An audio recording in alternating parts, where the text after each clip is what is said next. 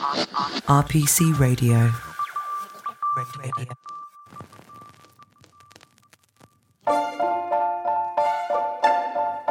Hello and welcome to Taxing Matters, your one-stop audio shop for all things tax, brought to you by RPC. My name is Alice Kemp, and I will be your guide as we explore the sometimes hostile and ever-changing landscape that is the world of tax law and tax disputes.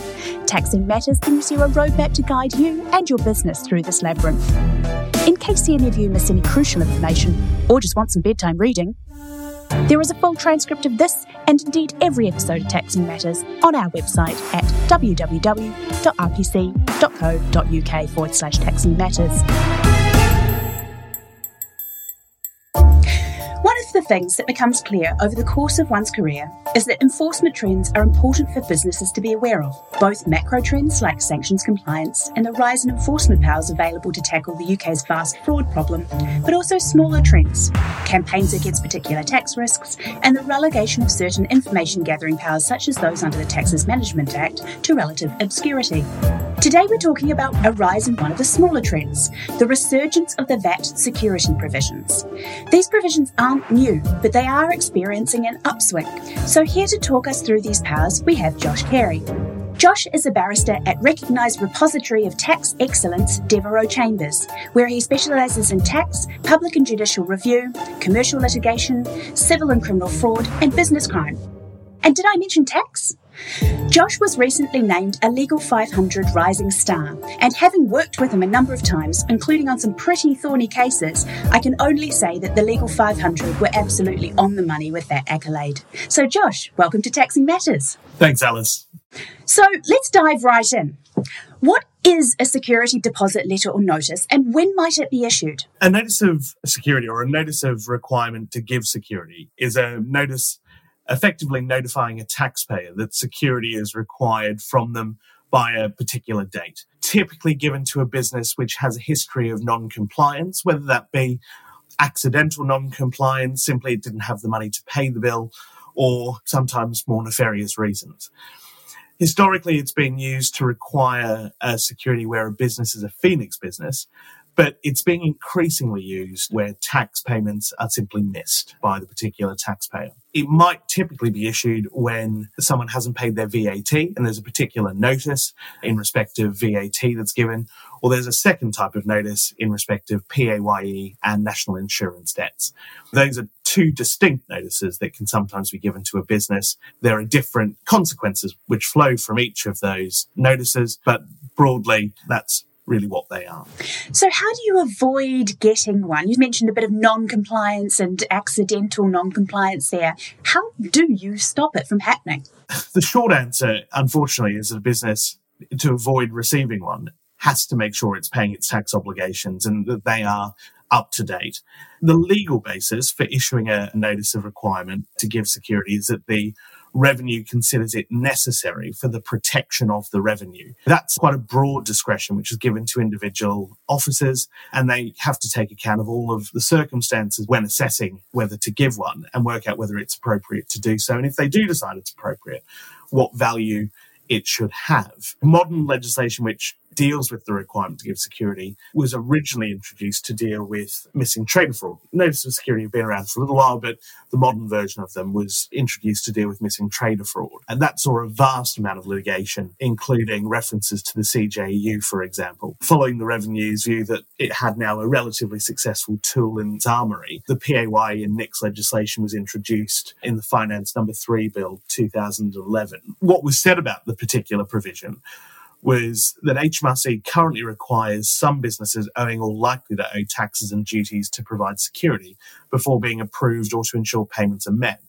A facility to require security exists for most of the indirect taxes, but it's most commonly used for VAT where a taxpayer has poor payment record. It's also used for Phoenix traders where a business accrues a VAT debt, goes into liquidation or administration and then sets up again, usually with the same directors, and runs up further VAT debts.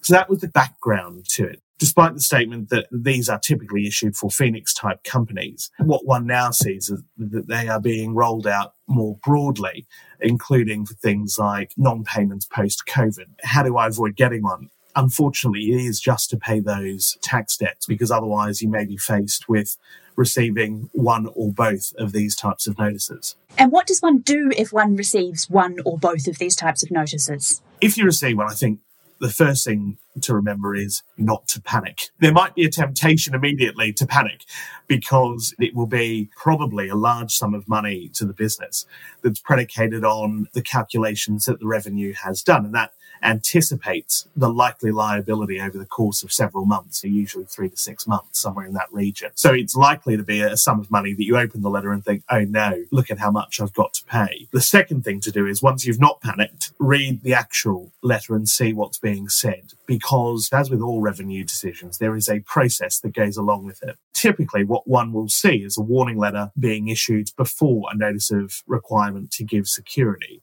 The warning letter will set out the dates by which they would expect certain tax debts to be brought up to date, the value of tax debts that are owing, and the likely continued tax debts that will owe. That of itself doesn't trigger any appeal decisions or appeal rights or anything like that. It's a warning to you to get your tax affairs in order. As I've said, sometimes these are large sums of money, and it can be a case where taxpayers, through no fault of their own, simply don't have the money there to pay. So if they can't at that stage enter into discussions with the revenue, which they really should be doing at this point, the next part of the process will be the notice of requirement to give security being issued. So the third thing that I would say that taxpayers need to do is, once they actually have the notice in their hand, take urgent and immediate advice from someone like you, Alice, or RPC. The reason that advice has to be urgently sought is because failure to comply with the notice once it's been issued may result in both the business,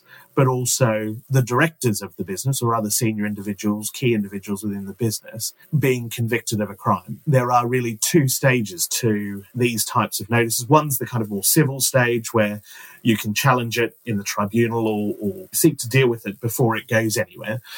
But the second and much nastier side of this is where it all goes wrong, you can't afford to pay the requirement or security that's been imposed, and you may then find yourself before a magistrate's court with the possibility of a criminal conviction being recorded. It's important at that third stage to take immediate advice. The fourth thing you'd need to do is look at what your options are. Typically, you will have 3 options. The first is to pay the notice of security, which might be difficult if the business is struggling. Secondly, challenge the notice. It's quite an important step because there are time limits that go along with challenging the notice. Initially, that challenge will be to HMRC. Ultimately, if that's unsuccessful, you will need to challenge it before the first tier tribunal tax chamber. The final likely outcome will be that you need to try and organise a time to pay arrangement with HMRC to try and work out how you can make meaningful payments over a period of time to spread out the notice of security value that has been imposed. All of those are obviously active steps that you've taken with a view to resolving the fact you've received a notice of requirement to give security. But if you do none of those things, you are very likely then to find yourself on the inside of a criminal court further down the line.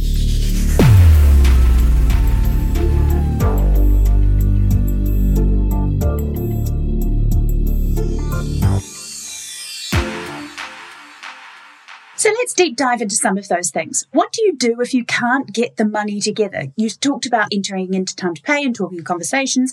Can you negotiate to say that either security isn't required or that it should be at a lesser sum? Yeah, certainly you can go back to the revenue as part of the discussion and say, look, I am challenging the fact that you have issued me with the notice of requirement to give security. We don't think it should be issued to us for all of these reasons. Provide quite detailed reasons to the revenue. Try and, if you can, provide some analysis that accompanies the arguments that you're making. Often the revenue will be assisted by having more information if they have imposed the notice of security in order to try and avoid you being lumped with the notice of security moving forwards. If you can't pay it at that point in time, you do really start needing to engage then with the time to pay team at the revenue and having those discussions about what meaningful payments might look like in order to make sure that you're trying to pay off the security within a reasonable amount of time. But again, that will be subject to all the guidance that sits around time to pay arrangements with the revenue. The key takeaway at this point is if you don't think the notice has been properly imposed, bearing in mind the legal test that there has been risk to the revenue, and you think my business isn't a risk to the revenue, we've just gone through a bit of a tough patch, but actually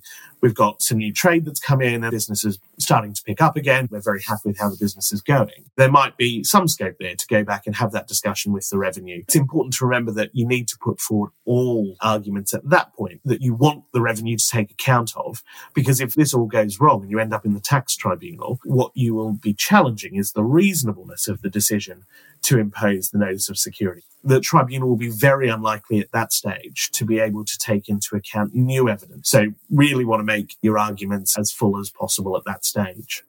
And what about the challenge process? You mentioned some timeframes earlier. So how does that challenge process work? Initially, you will approach the revenue by way of an appeal to the revenue, and they will give you a view of the matter. If they decide their view of the matter hasn't changed, they still think it's an appropriate decision to have made, you can then seek an independent review within HMRC, typically within 30 days. And then after that, if, again, the decision isn't overturned on the independent review, you can bring an appeal to the first-tier tribunal, obviously an independent judicial body. They will then review the reasonableness of the revenue's decision to impose those notices of requirement to give security. What about the more pointy end?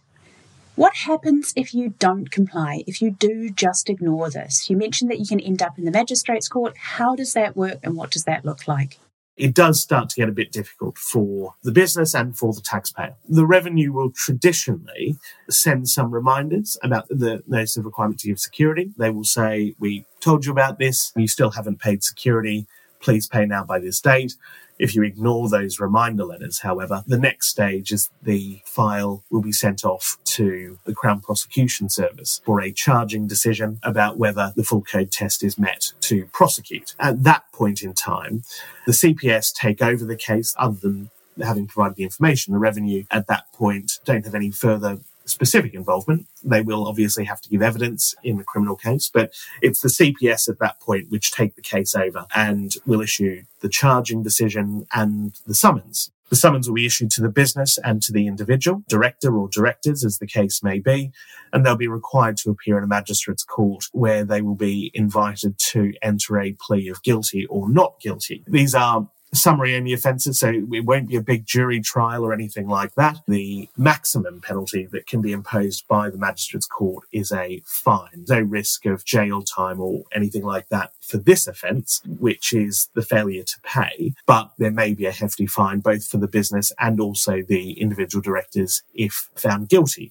There is also one important distinction between a VAT notice of requirement to give security and a PAYE notice of requirement to give security. And that is for VAT, the offence isn't committed unless you keep trading. So every time you do a deal, you will commit the offence. Whereas for the PAYE and NICS notice of requirement to give security, it is the act of non-paying which gives rise to the offence. So there's a little more latitude in respect of avoiding criminal conviction in respect of that, because if you receive the notice and just stop trading altogether, the offence will likely not be committed. Whereas for PAYE and NICS notices, whether you stop trading or not, the offence is predicated on the fact that you didn't pay the amount that was required from you, which is why it's quite important at a very early stage to really be engaging with these types of decisions, because they can have quite important and lasting consequences. And that can have some really significant and flow-on consequences for both the business and the individual, can't it? So things like for the business, it can have consequences on what you can tender for, what your banking arrangements are, your engagement with third parties, particularly when they have good faith negotiation provisions, and particularly where they have requirements that you comply on an ongoing basis with UK law. And of course for the individual, so things like your ability to travel might be affected, your personal financial situation, your banking relationships, and of course to your fit and proper person test. Yeah, those are all very important things to be thinking about. That's why the decisions that need to be made around notices of requirement to give security have to be made really at an early stage, because you do want to guard against the quite serious potential ramifications that you've just mentioned. At the end of the day, this will be a criminal conviction. It will be something that you do need to think about when you see that box on a form, for example. Do I have any criminal convictions? At that point, you will be ticking yes. So it can have some lasting impacts, and that's why it's so important to deal with it at an early stage.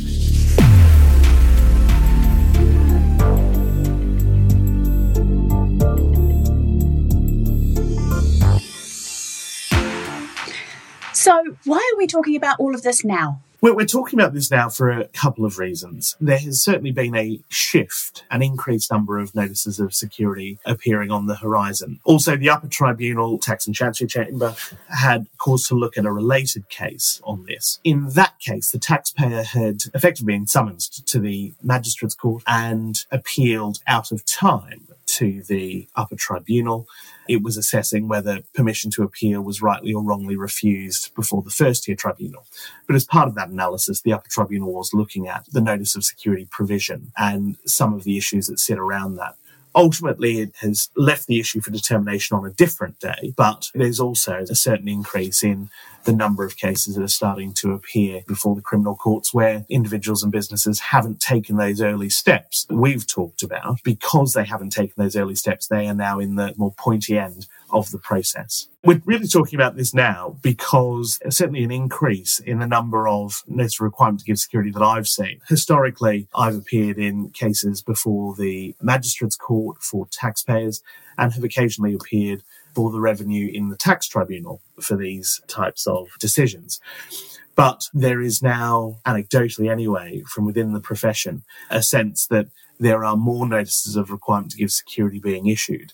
And that really should be some cause for concern to individuals, because if they're not dealing with these notices in a timely way and appropriately and engaging with the revenue to the extent that's appropriate, they may really find themselves in the more difficult end of the process, namely a case before the Magistrates' Court, where you're either pleading guilty or not guilty to a criminal offence, and then you will either have to be sentenced or attend a trial where you run the very real risk of being convicted. So it's important to be thinking about these issues, both from a personal point of view, but also the business's point of view as well, for all the reasons that you mentioned before.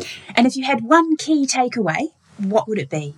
The key takeaway probably doesn't come as a surprise based on what I've been saying. Get advice urgently and immediately upon receipt of one of these notices, because if you leave it too late, then the horse very much will have bolted. The difference between success or not really does depend on having sought that advice at a very early stage and making sure that the full picture is given to the revenue. And so the taxpayer has a particularly good opportunity then to try and avoid the notice of security effectively becoming final, and the only way then to challenge it being before the first-tier tribunal tax chamber.